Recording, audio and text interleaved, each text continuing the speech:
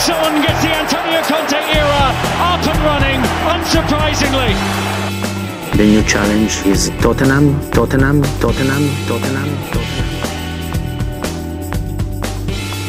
Hallo og velkommen til en ny episode av Tottenham på 12. Det er mindre enn ett døgn siden Tottenham tapte 4-2 borte for Manchester City og Erik Heimdal. 2 strake tap nå. I forrige episode så hadde vi 2 strake seier å snakke om. Episoden før der så hadde vi 2 strake tap å snakke om. Jeg gleder meg til neste episode. Da blir det vel 2 strake seier å snakke om igjen. Ja, hvis jeg følger mønsteret så blir det jo fort det. Så Fulham nå på mandag og Preston på påfølgende lørdag bør passe seg. Så nei, vet du hva? Neste episode blir fin, den Lars Peder. Det er jeg helt sikker på. Ja, det får vi håpe på. Det er mye å prate om i dag. Jeg tenkte vi skulle prøve å holde oss innenfor noenlunde fornuftige tidsrammer. Kanskje 45 minutter eller noe sånt. Vi får prøve å være rett på sak, Erik. Pakke inn minst mulig. Være dønn ærlige. Blåse ut det vi mener. No filter, er det ikke det det heter? jo, det er det, rett og slett. Jeg synes det høres bra ut, for denne podden kan jo trekke ut ganske mye når vi begynner å prate, så nei, vi bør holde det kort, konsist og ekte i dag, ja. Vi får prøve å ikke la det bli en regel at det blir 2 timer. Vi får, det har vært en del av de lange episodene der, så 3 kvarter i dag tenker jeg kan være et mål i hvert fall. Ja.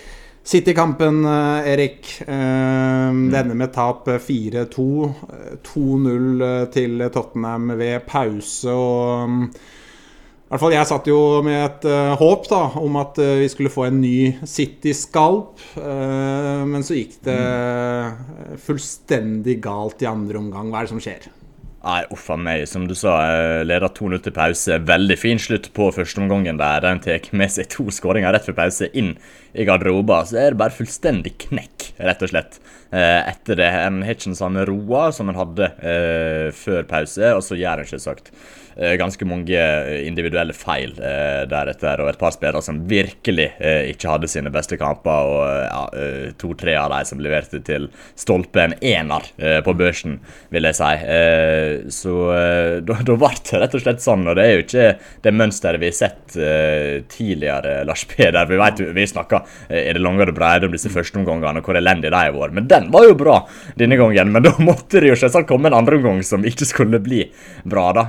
Mønsteret ble rett og slett snudd på hodet, og nei, det virker som det rett og slett mistet hodet litt i andre omgang, og når City da får den første skåringen, så ildner de opp, og en ser hvor intense de er i press, og da klarer rett og slett ikke Tottenham å komme seg ut, og så har han jo selvsagt muligheter på 2-2 der. Perisic får jo en helt enorm sjanse. Sykt at han ikke skårer der. Ja, herregud, Kulusevski kommer seg fram på høyre side, legger inn helt nydelig gjort av han, at han ikke bare setter den tilbake der den kommer fra. Da står det 3-2, og det er det klart viktigste øyeblikket i denne kampen. For skårer av det målet, så tror jeg City mister litt av den piffen de har fått etter de 2 første skåringene, og da kan en plutselig, ja, potensielt ri den seieren ut, men når han ikke skårer der, så får City fortsette å male på, og så når den gjør individuelle feil bakover i banen, da, så blir det sant til slutt. Jeg må bare si at jeg synes det er veldig dårlig av Perisic ikke sette den der sjansen på 2-2. Man kan snakke om at det er litt uflaks, og den går vel opp i tverrleggeren der og så videre, men han har så vanvittig god tid, og det er så mye av det målet som står åpent, at ikke han scorer på den sjansen der. Ja, du kan si litt uflaks, at den spretter i en fot opp i tverrleggeren sånn, men først og fremst fryktelig svak. Altså, den skal sitte 10 av 10 ganger. Ja, nei, det er utilgivelig, rett og slett. Den skal bare sitte den, og vi har sett at Perisic ikke vært i nært av å klare å skåre så mange mål som han har gjort tidligere i karrieren nå, denne sesongen for Tottenham. Han har ikke skåret et eneste mål, om jeg ikke husker helt feil, og det er jo ganske oppsiktsvekkende i seg selv, men ja, klart han bare skal sette den der den kommer fra. Det er jo så enkelt som det, og en såpass rutinert, erfaren spiller som det skal virkelig klare å holde hodet kaldt i den situasjonen, så nei, enkelt og greit ikke godt nok. Nei. Etter den første omgang, da City er det beste laget, men Tottenham har noen gode perioder, og vi ser jo en helt absurd avslutning da, på første omgang, der Tottenham skårer 2 mål på et par minutter. Så går da Tottenham til pause med 2-0. Så er vi jo litt spente alle sammen da, på hvordan inngangen blir til andre omgang. Vil du kritisere Contes inngang til andre omgang? Synes du han kunne gjort noe annerledes? Hva tenker du om det? Usikker, for jeg synes egentlig at det fungerte ganske greit i første omgang. City kommer alltid til å kunne skape sjanser på hjemmebane uansett hvem de møter. Det er ikke mulig å stenge det av så mye mer enn det Tottenham klarte i første omgang. Så jeg vil ikke skylde på kampplanen her, altså. Jeg vil ikke det, og jeg synes det var helt greit at Conte gikk ut med samme plan og ikke endret noe særlig inn mot den andre omgangen. Jeg vil legge mest skyld på enkeltspillere og de avgjørelsene og den utførelsen de gjør i visse situasjoner. Det det som det essensielle, og det det som gjør at det blir tap og mange baklengsmål til slutt. Så nei, jeg synes ikke Conte skal få skylda for denne, altså. Nei, jeg enig egentlig, fordi altså, City presser jo voldsomt da, etter pause, og har jo et enormt trøkk på Tottenham. Men jeg sitter ikke med noen følelse av at det noe bevisst fra Tottenhams side å legge seg lavt. Jeg føler vel egentlig bare at det City som veldig gode og ekstremt på hugget etter pause. Og det jo så mye kvalitet i det City-laget at når de fyrer på sylinderne som de gjorde de 10 første minuttene etter pause, så blir samtlige laget i verden trøkket tilbake, og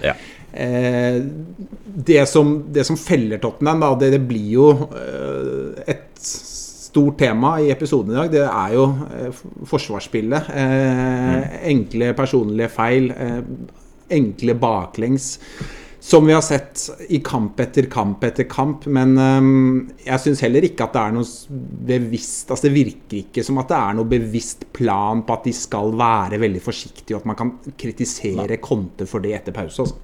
Nei, absolutt ikke, og vi så jo tidligvis at Tottenham pushet ganske høyt opp faktisk, både i første gang og litt etter hvert i andre gang når de kom seg ut av det presset og City hadde skåret 3 mål der og la seg litt mer bakpå, så klarte Tottenham å pushe mer opp, så det var nok ikke i kampplanen å havne så djupt som de gjorde, eller de forventet jo at det kom til å skje ved visse tilfeller og i visse situasjoner, men det selve håndteringen av de situasjonene som svak og ikke god nok, ikke at de havner i de posisjonene, for det gjør alle på Etihad, Lars Peder. Det gjør det, og City veldig gode fra start etter pause der og snur kampen, men min følelse kampen sett under ett da, at jeg synes ikke City var så fryktelig bra sånn totalt sett. Jeg synes ikke dette Manchester City-laget så bra som vi har sett dem tidligere. Jeg synes Tottenham har slått bedre Manchester City-utgaver de siste årene enn det City-laget Tottenham møtte i går. Og det gjør at det blir litt ekstra surt, synes jeg, fordi at jeg satt med følelsen under kampen og sitter med følelsen etter kampen om at dette her en kamp egentlig Tottenham kunne vunnet, altså fordi Manchester City ikke så veldig bra for tida. De hadde perioder mot Tottenham da de var veldig gode, vi snakker om den snuoperasjonen, men hvis vi ser kampen under ett og ser hva City har levert de siste ukene og ser hvor dette City-laget står per nå og sammenligner med de beste City-utgavene vi har sett de siste årene, så synes jeg ikke dette City-laget på sitt aller beste, men det som jeg satt med en følelse av under kampen, og som jeg synes Tottenham led litt av, altså Tottenham skapte jo nok sjanser til å skåre flere mål også, skårte 2 og kunne skåret flere, men jeg savnet den der kontringsstyrken, den ekstreme kontringsstyrken de har med Hong Min Son i form. Altså hadde de hatt Hong Min Son i sin aller beste form i går, så tror jeg Tottenham kunne straffa City enda hardere. Ja, utvilsomt. Det bare å se på den samme kampen i forrige sesong for omtrent 1 år siden, litt mindre kanskje. Da vann jo Tottenham 3-2, en sånn i kjempeform. Vi så jo da, var allerede tidlig i kampen da Kulusevski skåret sitt første Tottenham-mål, så var han rett i bakrom. Timet løp sitt perfekt, Kane slo han i hjørnet, og da var det plutselig et mål da, ut av det. Og jeg føler ikke at sånn teker de samme løpene som han gjort tidligere, og nei, det nok... Det jo synd å si det, men det nok decline til sånn vi ser her, og det jo en av nøklene til at Tottenham ikke har fått det helt til denne sesongen, at sånn ikke presterer på det nivået som en burde kunne forvente. Og når vi teker det, som du sier, Manchester City ikke like bra for tida, i hvert fall ikke hvis vi sammenligner med forrige sesong, og omtrent da Tottenham slo de 3-2. Da hadde de jo en enorm flyt og hendet på en veldig høy poengsum til slutt, og det var et mye bedre City-lag det enn det Tottenham møtte nå, selv om de har for eksempel Erling Braut Haaland. Men samhandlingen offensivt for City sitter liksom ikke helt. De mangler flere gode spillere. Denne kampen var jo ikke Kevin De Bruyne med, Bernardo Silva var ikke med, Aymeric Laporte ute, blant annet Ruben Dias også. Det klart de mangler mange viktige spillere, og det gjør det litt ekstra surt også, for dette var et Manchester City-lag som var veldig, veldig mulig å slå, og han hadde jo egentlig en kampplan som fungerte ganske greit også, men det rett og slett til sjuende og sist svake individuelle prestasjoner og feil bakover i banen, og offensivt også for så vidt med den Perisic-missen som gjør at han ikke klarer å utnytte det at City ikke like gode nå som de var tidligere. Så nei, skuffende rett og slett. Ja. Det blir jo dessverre da en del fokus på det som ikke bra, spillere som ikke leverer og så videre i dagens episode. Sånn det, men jeg synes vi skal ta for oss en ting som var bra da, og som vi kunne glede oss over i går, og det Bentancur. Tilbake etter skaden mot Manchester City, og ja, vi får jo virkelig se hvilken impact han har på dette laget, hvor viktig han og hvor mye han savnes når han ikke på banen for Tottenham, Erik. Definitivt. Ser det jo bare på første målet også. Det jo han som oppe og presser Rodri når Ederson slår passninger til han. Det han som på mange måter skaper det målet ved å være såpass aggressiv i presset, og det noe Tottenham har savnet. Og samtidig så har han en ro med ballen også. Han han en kombinasjon av aggressivitet og ro som veldig få andre spillere har, og det uvurderlig for dette Tottenham-laget. Og det var jo ingen i andre omgang som presterte spesielt bra eller klarte å skinne noe særlig da, men i første omgangen så synes jeg vi virkelig fikk prøve på hvor viktig Bentancur for dette laget. Han på mange måter, vi har sagt om Kulusevski også, at han et lim i laget, men Bentancur også. Han hvis Kulusevski superlimet, så Bentancur i alle fall limet, definitivt. Han utrolig viktig for dette laget, og det så vi rett og slett i går. Hva heter det limet som ikke så bra? Pelifix? Dette vet du bedre med, Lars Peder. Han mer enn Pelifix, I hvert fall. Peliflix, eller ja. Nei, jeg måtte bare si Pelifix. Jeg tror ikke jeg har sagt det i podden før, så da tenkte jeg det var på tide å si det.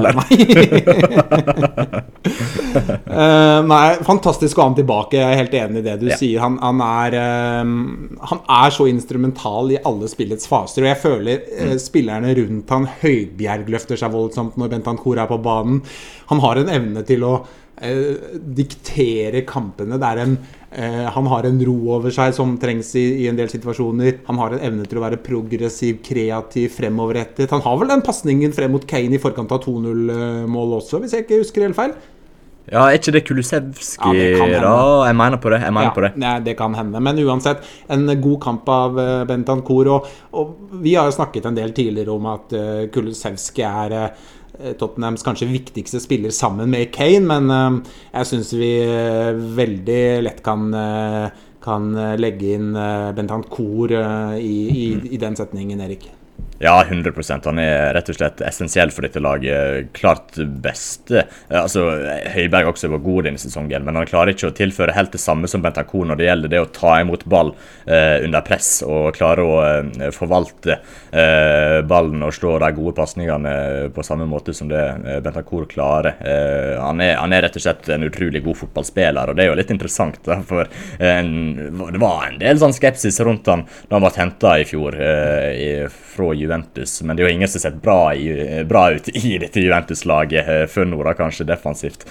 Men nei, Bentancur rett og slett utrolig viktig. Så må vi prate litt om Kulusevski også, Lars Peder, for han rett og slett en forbasket god fotballspiller. Skåret det første målet, sikker avslutning der, har passninger frem til Kane, mener jeg, på det andre målet, så han vel tredje sist Tottenham-spiller på den, og så skaper han jo også sjansen som Perisic bør sette, så han burde jo stått igjen med ett mål, en assist og en involvering på det andre målet. Så han jo instrumental i alt som skjer offensivt for Tottenham. Og nei, det jo Kulusevski og Bentancur, og så noen til som en bør bygge dette laget rundt i årene som kommer. Det synes jeg det ingen som helst tvil om. Absolutt. Jeg synes man sitter med en følelse av at det kan skje noe hver gang Kulusevski får ballen. Ja. Han i stand til å kunne trylle frem målsjanser omtrent uansett hvor han får ballen, uansett hva slags situasjoner han settes opp i. om man har en mann på seg, to mann på seg, om man går til høyre, om man går til venstre. Altså, det er en ekstrem X-faktor over han, synes jeg. Og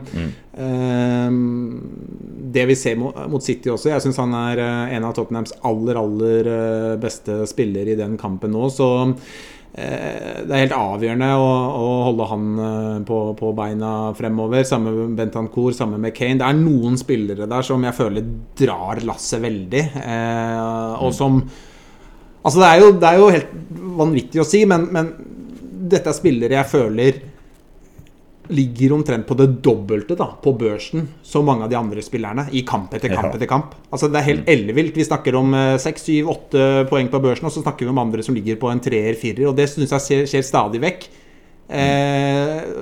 Og det er all mulig honnør til de spillerne, Bentancur, Kulusevski, Kane for det, men det sier også noe om hvor ekstremt ujevnt dette laget er da. Ja, herregud, for kan vi prate litt om det forsvarsspillet som var i kampen, Lars Peder? Men vi kan jo vi kan ta Perisic først da, for han var jo involvert i omtrent alt som skjedde bakover. På 1-0 så var han vel rundlurt av Riyad Mahrez som fikk slå innlegget som til slutt ledet til Julian Alvarez sitt mål på 1-0 så her på første skåringen til City. På 2-2 så mistet han Mahrez sitt løp og klarer ikke å slå han i en haudeduell der, så Mahrez prøvde bare heade den inn til Haaland. Og så på 3-2 så han prøver å nå ballen, men klarer ikke det, og da Mahrez isolert mot Davies 1-1, og da skårer han til slutt. Så Perisic hadde virkelig sikkert en av de verste kampene han hadde spilt i karrieren sin noen gang. Det tror jeg vi må kunne si, for han hadde jo de 3 involveringene på de 3 første baklengsmålene som var veldig dårlige, i tillegg til den misten som vi snakket om tidligere. Så Perisic han leverte til en 1 av 10, og så må vi kunne si det at Hugo Lloris ikke hadde sin aller beste kamp nok en gang, spesielt den Riyad Mahrez-skåringen på 3-2 der, den på næreste stolpe, den skal han ha dekt altså, det er det ingen som helst tvil om, for Ben Davies har egentlig, hvis Mahrez prøver å slå den inn i feltet, eller prøver å nå det lengste hjørnet med det skuddet, så har Davies den, men så den første stolpen, og det området der er det eneste stedet han kan putte den, og det må Lloris klare å oppfatte der, og stille inn kroppen sin sånn at han klarer å dekke akkurat det, men det var et lite problem det med Lloris, disse skuddene på første stolpe, han har ikke helt kontroll på deg, og så har vi jo sagt Clément Lenglet's involvering på 4-2-mål også da, som prøver å ta den ned, men bare gir den rett til Riyad Mahrez som havner alene med keeper, så nei, det var så mange individuelle og personlige feil her, Lars Peder, jeg fikk jo helt fnatt når jeg så på den andre omgangen i går. Ja, og det som er saken er jo at dette har vi sett i kamp etter kamp etter kamp, og jeg sjekket opp litt dette her nå før vi skrudde på mikrofonene, og saken er den at fra midten av oktober, 17. oktober satte jeg på her nå, så er Tottenham det laget som har sluppet inn flest mål i Premier League. Ja. 21 baklengs, og så kan du sammenligne med, du har for eksempel Southampton da, som ikke akkurat har vært fantastisk gode. De har 16 mål. Tottenham altså 21. Newcastle har 2. Ja. Arsenal har 4. Tottenham har 21. Altså, og det er sånn at når du har problemer i et lag da, når et lag sliter, så må du 1, identifisere problemene, og 2, løse dem.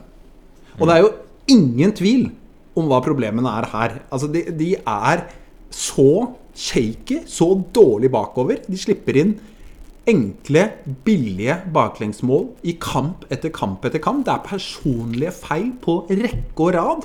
Det er nesten unntaket at Tottenham spiller en kamp uten at det er en eller annen personlig feil som sørger for et baklengsmål. Så det er jo ingen tvil om hva problemet her. Det ser jo alle. Og hvorfor forsterker ikke det midtforsvaret? Og da snakker vi ikke bare om nå i januar, hvorfor har de ikke gjort noe første 3 ukene i januar, men altså vi snakker om de siste årene, mange år. Hvorfor har de ikke fått på plass, hvis du ser bort fra Romero, så hvorfor har de ikke fått på plass midtstoppere som er bedre det, enn det de har? Og så er jeg jo selvfølgelig helt klar over at det finnes ikke Altså vanligvis, så hvis du skal forsterke en posisjon, hvis du skal forsterke den sentrale midtbanen til Tottenham, eller en kantposisjon, eller noe sånt, så finnes det ikke 100 spillere rundt om i Europa som kan forsterke, fordi nivået på det man har stort sett såpass bra, men akkurat den stopperposisjonen til Tottenham nå, altså jeg nekter å tro at det skal være en umulig oppgave for Tottenham å hente en spiller eller to som kan skape et helt annet fundament enn det dagens forsvarsspillere, minus Romero, gjør. Jeg synes det er altså jeg merker at jeg blir altså så irritert over dette, for det har vært en trend som har vært så lenge nå, og det forsvarsspillet så dårlig at hvis ikke de gjør noe, hvis ikke det skjer noe, for det de har, altså det har vært en så soleklar tendens at hvis ikke det skjer noe, så kommer dette bare til å fortsette, for det fryktelig naivt å lukke øya og tenke at dette kanskje kommer til å snu.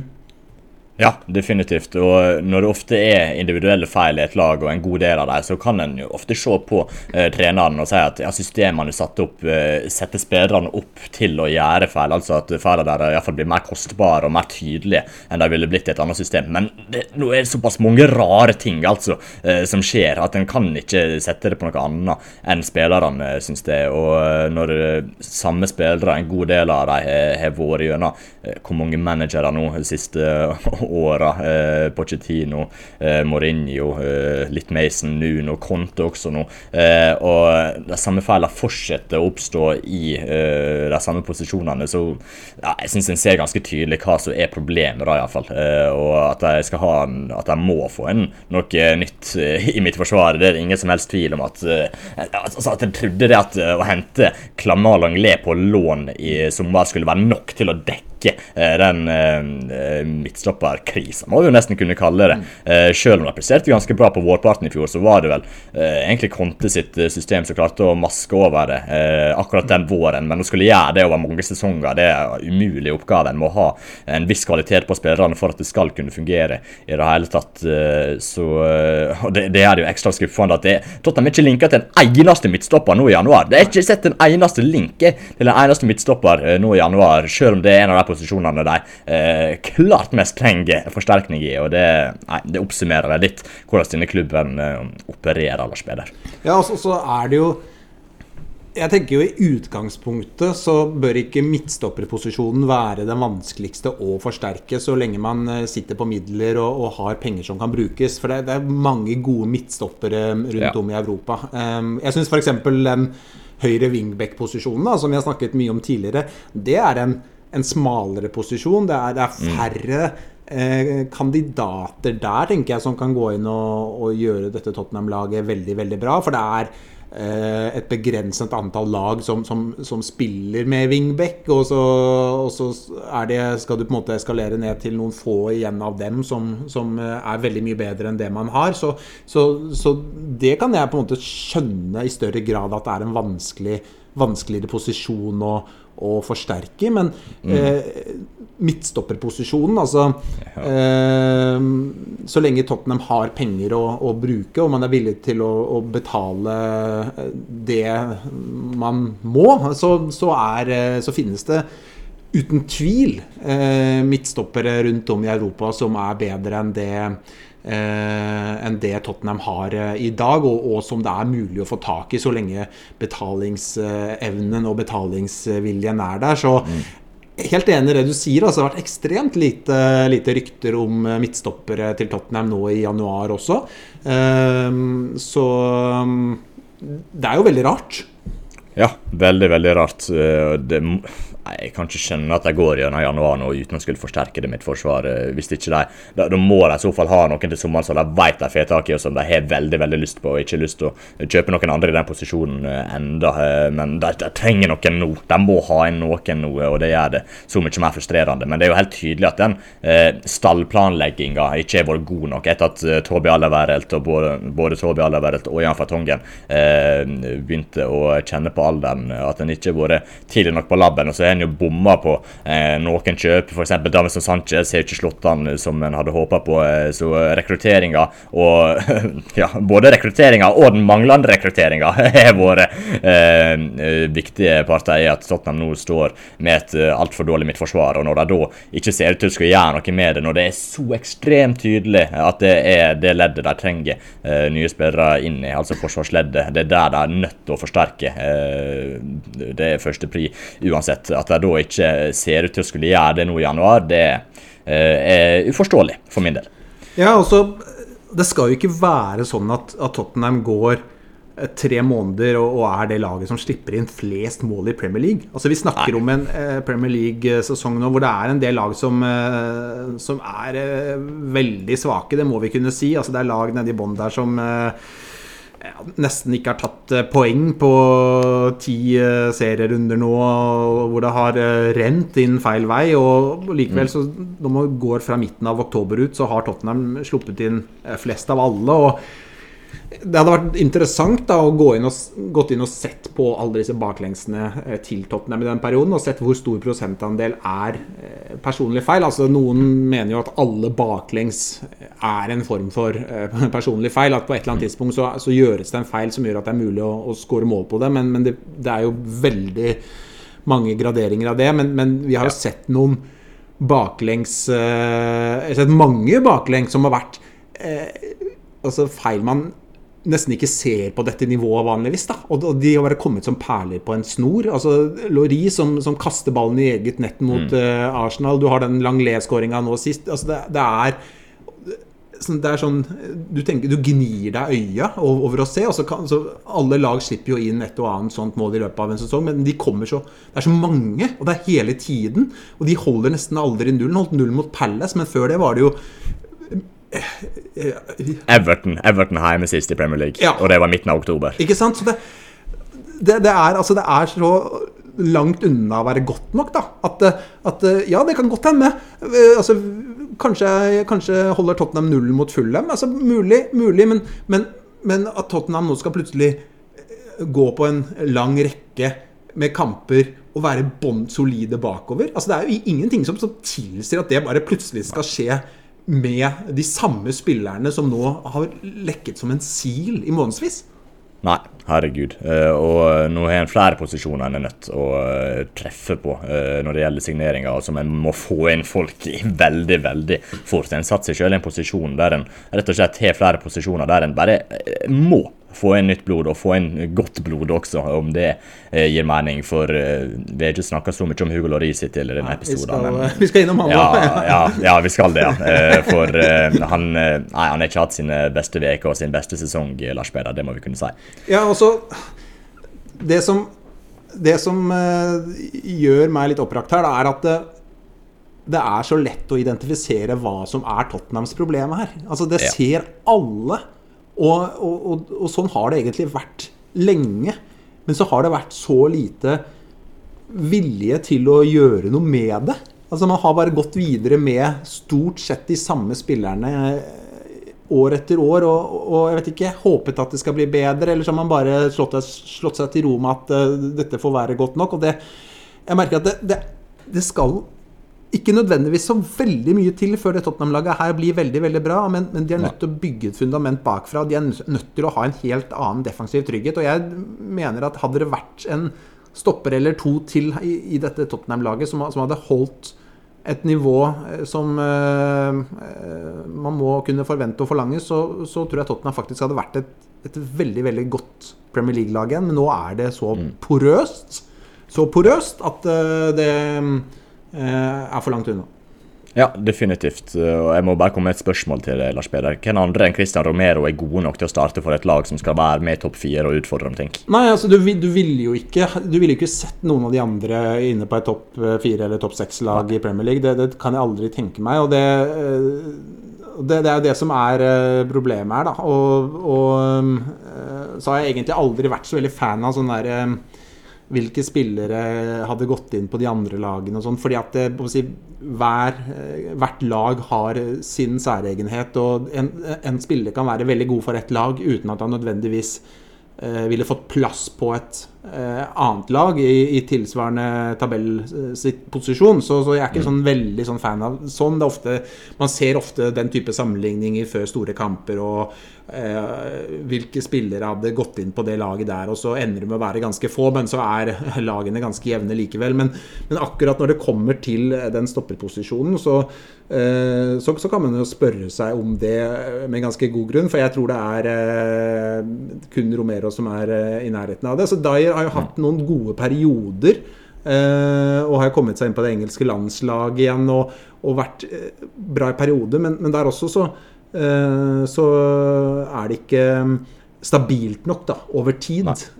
Gode perioder etterfølges av dårlige perioder, og det det som gjør meg litt opplagt her, fordi at det er så lett å identifisere det problemet der. Jeg kaller det et problem, og jeg mener at det faktisk noe det mulig å løse, og jeg mener det noe det helt avgjørende å løse, men det blir ikke gjort. De hadde en sommer i fjor hvor altså, det klart alle spillere mer eller mindre tilgjengelige hvis det legges nok penger på bordet. Det sånn fotballen og tyngdekraften funker. Selvfølgelig ikke det finnes unntak fra det også, selvfølgelig, men hvis du legger nok penger på bordet, så selgende klubb ofte i en forhandlingssituasjon hvor det kan gå an å løse dette her, men det virker jo som at det skjer veldig lite på den posisjonen nå i dette vinduet også da. Ja, det virker sånn. Jeg synes det virker så, jeg vet ikke om de late, men det i hvert fall veldig sene til ting. Jeg føler det såpass mange gode kjøp jeg kunne gjort allerede nå i januar, men som en bare ikke slår til på, bare for å ta en annen posisjon. Da Marcus Thuram visst nok ledig for 10-15 millioner euro, og med sånne sine prestasjoner i det siste, så ser det ut som at Tottenham nødt til å få inn en ny venstrekant, i hvert fall en som kan spille venstrekant, og han kan jo også spille som spiss, men i hvert fall en venstrekant. Men han jo bare ledig der, og han tilfører noe dette Tottenham-laget sårt trenger. Han fart også, dette Tottenham-laget mangler jo så mye fart. Det jo ikke noen som raske dette Tottenham-laget nesten. Hvorfor går ikke han ut og bare gjør det som skal til for å få tak i han? Og da kan ikke en skylde på penger, ikke sant? For da har en spiller der som veldig, veldig god til 10-15 millioner euro.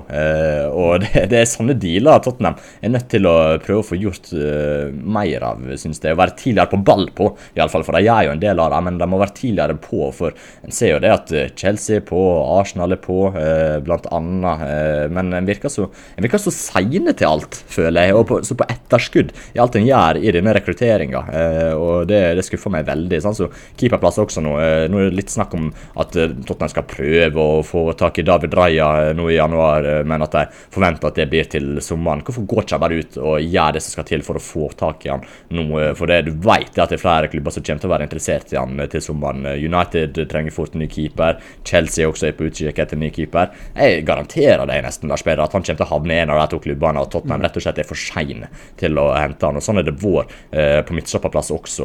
De har rett og slett ikke vært nok på ball der, og gått glipp av flere signeringer. Sånn så, en hadde jo kunne klart potensielt Milan Skriniar for 2,5 år siden, og fått han inn dørene. I stedet så ender han opp med Joe Roden, ikke sant? Det går ikke i lengden av det. Altså, en manager kan bare få såpass mye kvalitet ut av spillere som begrenset, og nei, den midtstopperplassen, den virkelig overmoden for ikke bare en signering, men flere faktisk. Ja, altså, nå blir det jo veldig negativt her. Det blir veldig mørkt. Og jeg jo opptatt, og jeg veldig tilhenger av å balansere. Altså, jeg tilhenger av å skryte når det grunn for det, kritisere når det føles riktig, og prøve å se ting litt fra flere sider. Men det blir veldig kunstig å sitte her nå og se Tottenhams defensiv fra to sider. Altså, for det ikke bra nok, både det vi ser på banen og hvordan Tottenham har rekruttert på stopperposisjon i årevis. Så da føler jeg, da må vi bare si det som det og jeg tror de fleste enig i det, at det holder ikke, og noe må gjøres for hvis Tottenham, og jeg mener jo at den posisjonen det viktigst nå å signere i eller å forsterke i januar, soleklart stopperposisjonen. Altså, vi har snakket om det tidligere, vi har snakket om Wingbeck, og jeg håper jo at det kan skje noe der. Jeg har snakket om at jeg skulle gjerne sett en litt fleksibel, allsidig, offensiv spiller som kan bekle flere roller. En som kan utfordre sånn. Vi skal snakke om han snart også. Vi må speede opp litt her. Men jeg mener soleklart den viktigste posisjonen å forsterke, Erik, det mener jeg midtstopperposisjon. Ja, jeg helt enig, og nå begynner, vi skal jo snakke litt om Lloris, men keeperposisjonen også begynner å bli rimelig prekær, altså bare de siste vekene så den steget på min prioriteringsliste, så nei, Tottenham rett og slett nødt til å gjøre noe i flere posisjoner, og det blir bare mer og mer tydelig, synes jeg, Lars Peder. Ja, vi kan hoppe på Lloris da. Mener du at bør Forster spille nå, tenker du? Altså, bør Conte gjøre et keeperbytte?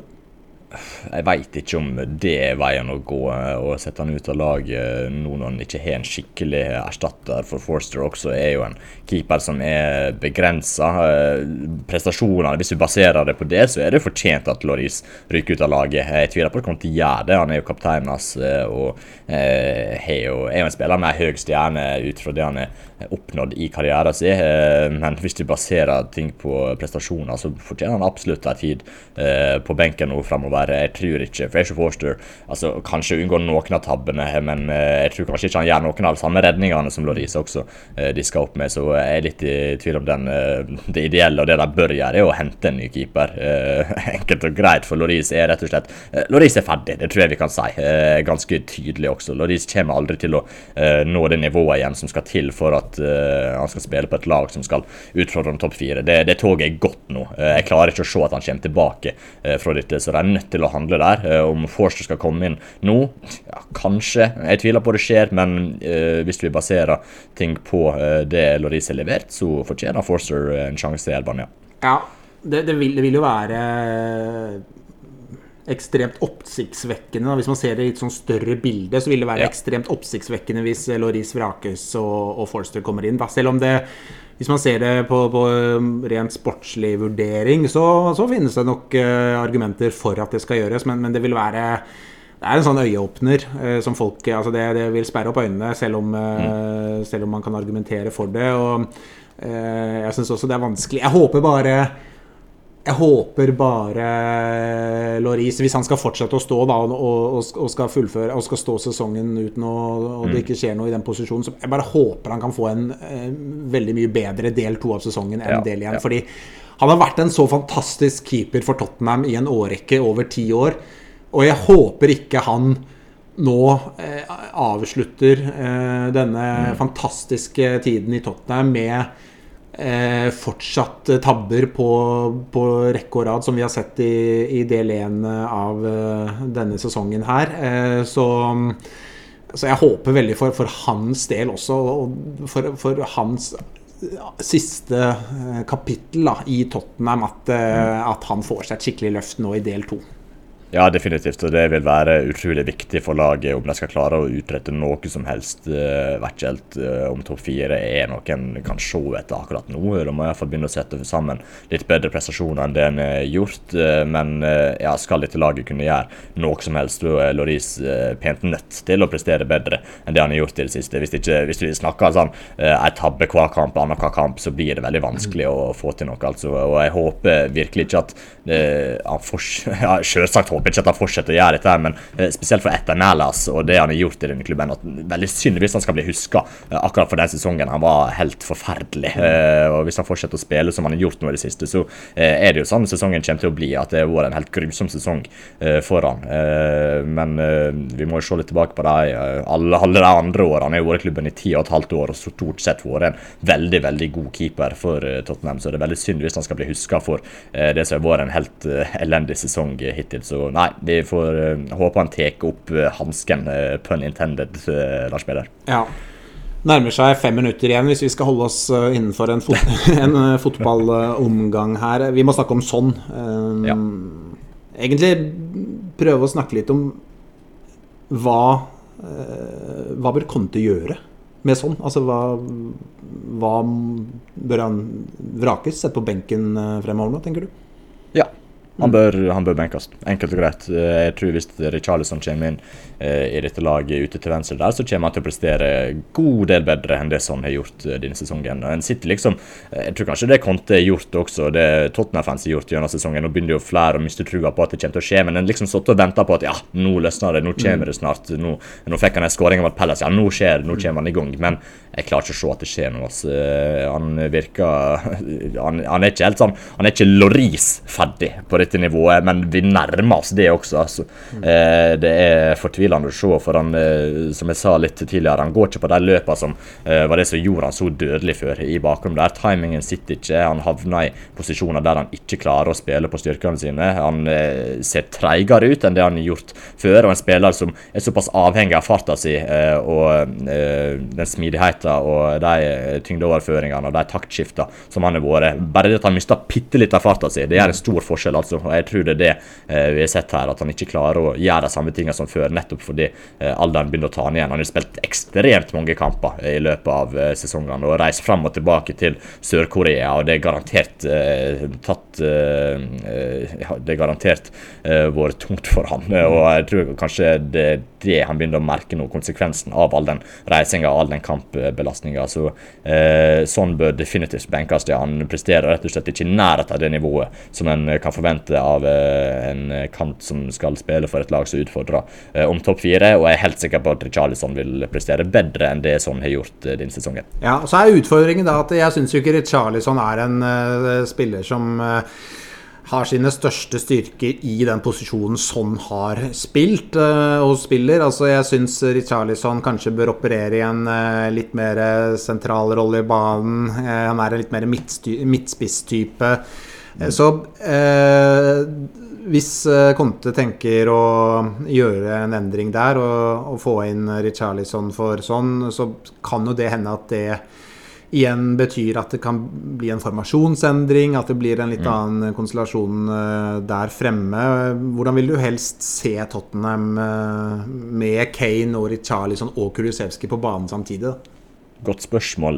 Richarlison har jo spilt en god del ute til venstre faktisk for Everton tidligere også. Jeg synes han har prestert rimelig greit der, så jeg tror han skal kunne løse det bra. Og sånn som Son er holdt på nå, jeg vet ikke om det jeg tviler på at det Conte sin instruks, men han havner likevel ofte sentralt, og det nok en del av Conte sin instruks at de to kantspillerne som mer opererer som tiere havner litt inne sentralt til tider, men jeg ganske sikker på at Conte har gitt instruks om at Son også skal gå på løp i bakrommet. Men akkurat nå havner han jo ganske sentralt, så kanskje det kan passe Richarlison at han havner såpass sentralt, den som spiller i den rollen. Men nei, jeg tror nok at et tremannsangrep med Kulusevski, Kane og Richarlison vil fungere ganske mye bedre enn Kulusevski, Kane og sånn, nesten uansett hva han gjør. For akkurat nå så får ikke en noe med sånn. En får ingenting, ingen verdens ting.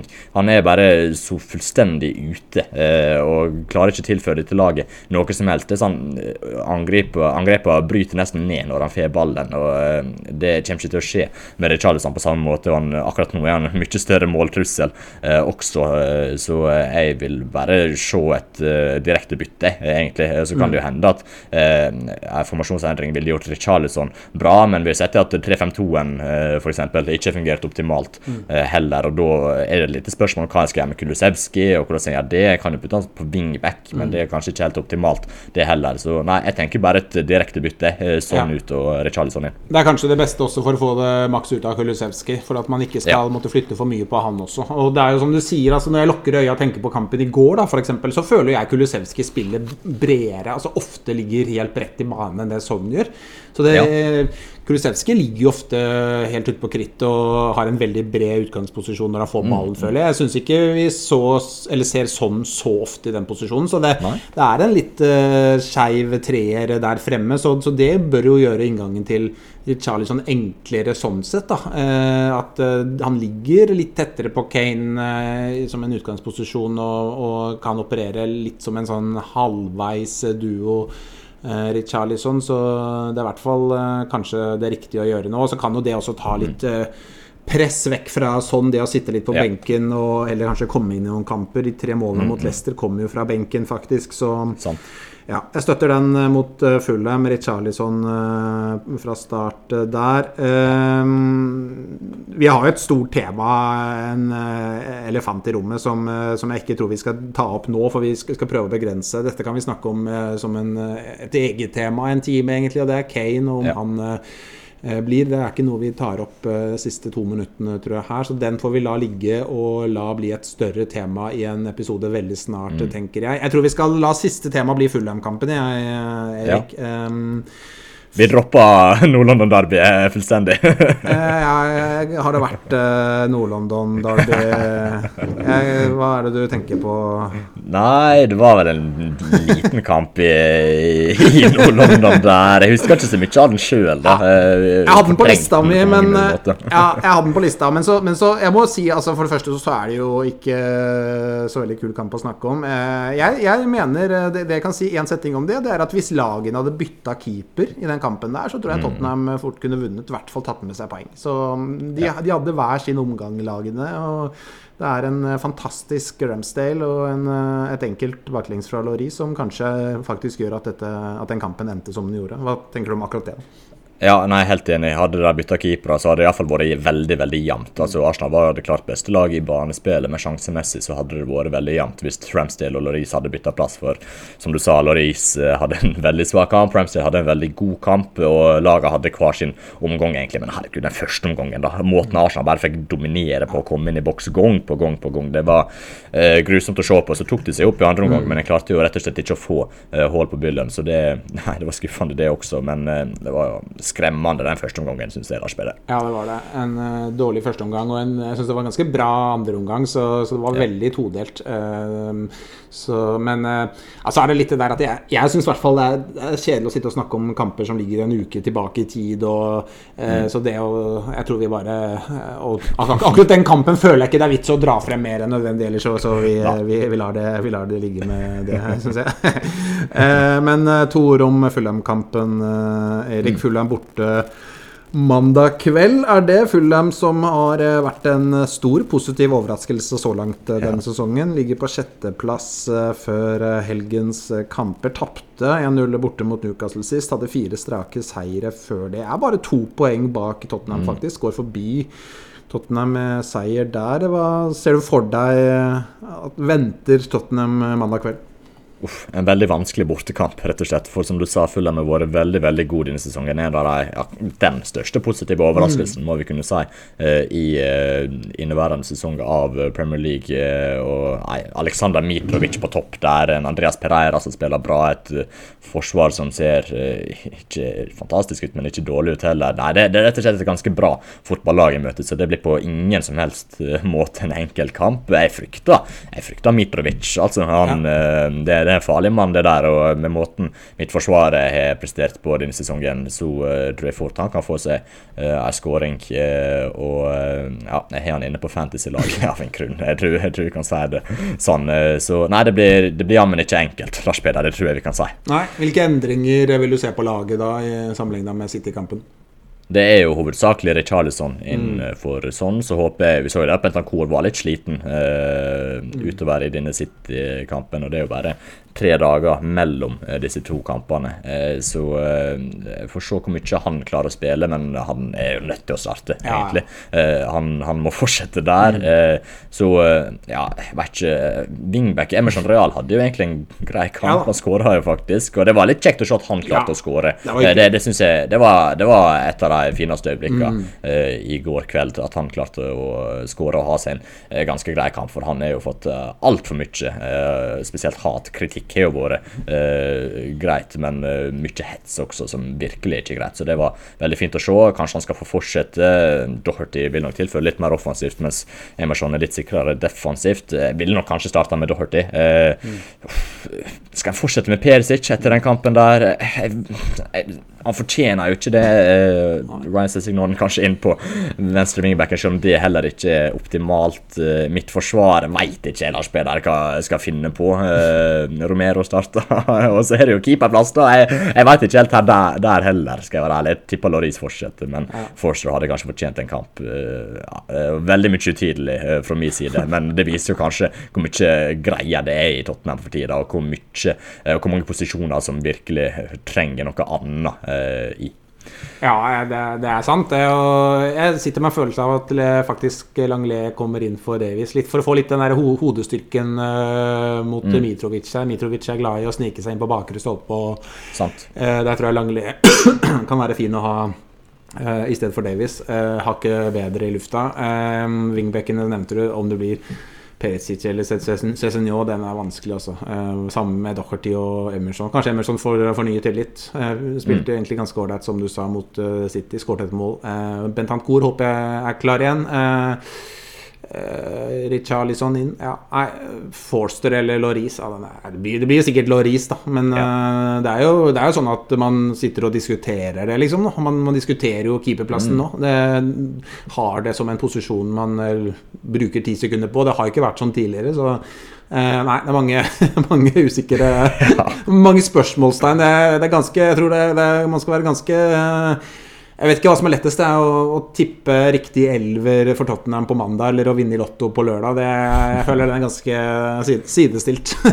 ja, men herregud, det er umulig faktisk. Du hørte jo hvor mye jeg babla i stad uten å komme frem til noe som helst nesten. Nei, det er en umulig øvelse, men jeg synes det representerer ganske godt at ting ikke er helt på stell i den startelvan og den stallen til Tottenham. Ja.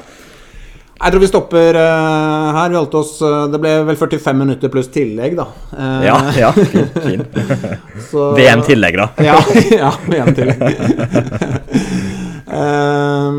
Vi håper jo at det blir litt lystigere neste episode. Det ble ikke så lyst i dag. Det er en del ting som ikke er bra for tida på banen, og det er mye ting utenfor banen i Tottenham også. Det eiersituasjonen og Livy og den pakka der også. Kane... Den må vi ta episode på, Lars Peder, den eiersituasjonen og litt rundt der, for der er det også mye å ta tak i. Hadde vi snakket om den i dag, så hadde vi i hvert fall ikke rokket 45 pluss tillegg, altså. Nei, så både den og Kane-situasjonen, alt det der må vi ta i episoder der vi setter av mer tid til det, rett og slett. Men... vi får håpe på en god kamp mot Fulham. Det hadde vært veldig bra å slå tilbake med en god kamp og 3 poeng der. Skal vi tippe noe resultat, Erik, eller? Ja, det kan vi gjøre. Nei, Tottenham følger mønsteret, så jeg sier det kommer i hvert fall til å slippe inn. Mitrovic kommer til å skåre, det er jeg helt sikker på. Men Kulusevski ser såpass bra ut. Bentancur tilbake, Kane er bra. Tottenham vinner 2-1 der, Lars Peder. Ja, 3-1 til Tottenham, sier jeg faktisk. Ja, fin. Jeg har en ganske god følelse for den kampen. Det er... Plutselig slår Tottenham tilbake, vet du, Erik. Det gjør de alltid. Tottenham slår alltid tilbake. Det er noe med det. Ja, det er jo det mest uforståelige fotballaget og fotballklubben som finnes. Plutselig bare leverer de en kjempekamp uten like, eller en kjempeførstomgang da, som de gjorde mot City, og så kommer en krasjende ned etter det. Så det er berg-og-dal-bane. Men nei, jeg også har egentlig en grei følelse inn mot denne kampen, men med Tottenham vet den aldri. Nei, det lar vi være siste ord. Takk for at dere hørte på alle sammen. Ha det bra. Ha det bra. Bare en liten ting til. Vi måtte bare inn Zaniolo, Erik, blir linket til Tottenham for tida. Du har noen meninger om det? Ja, han synes Tottenham på ingen som helst måte bør signere. Skadeplaga, ikke fantastisk output når han først spiller, og en bør prioritere andre posisjoner. Ja, nei, men det var bare det. Ha det bra. Ha det godt. Tottenham på 12 presenteres av Erik Heimdal og Lars Peder Karseth Hellerud. Du finner oss på Spotify og andre steder der du lytter på podcast.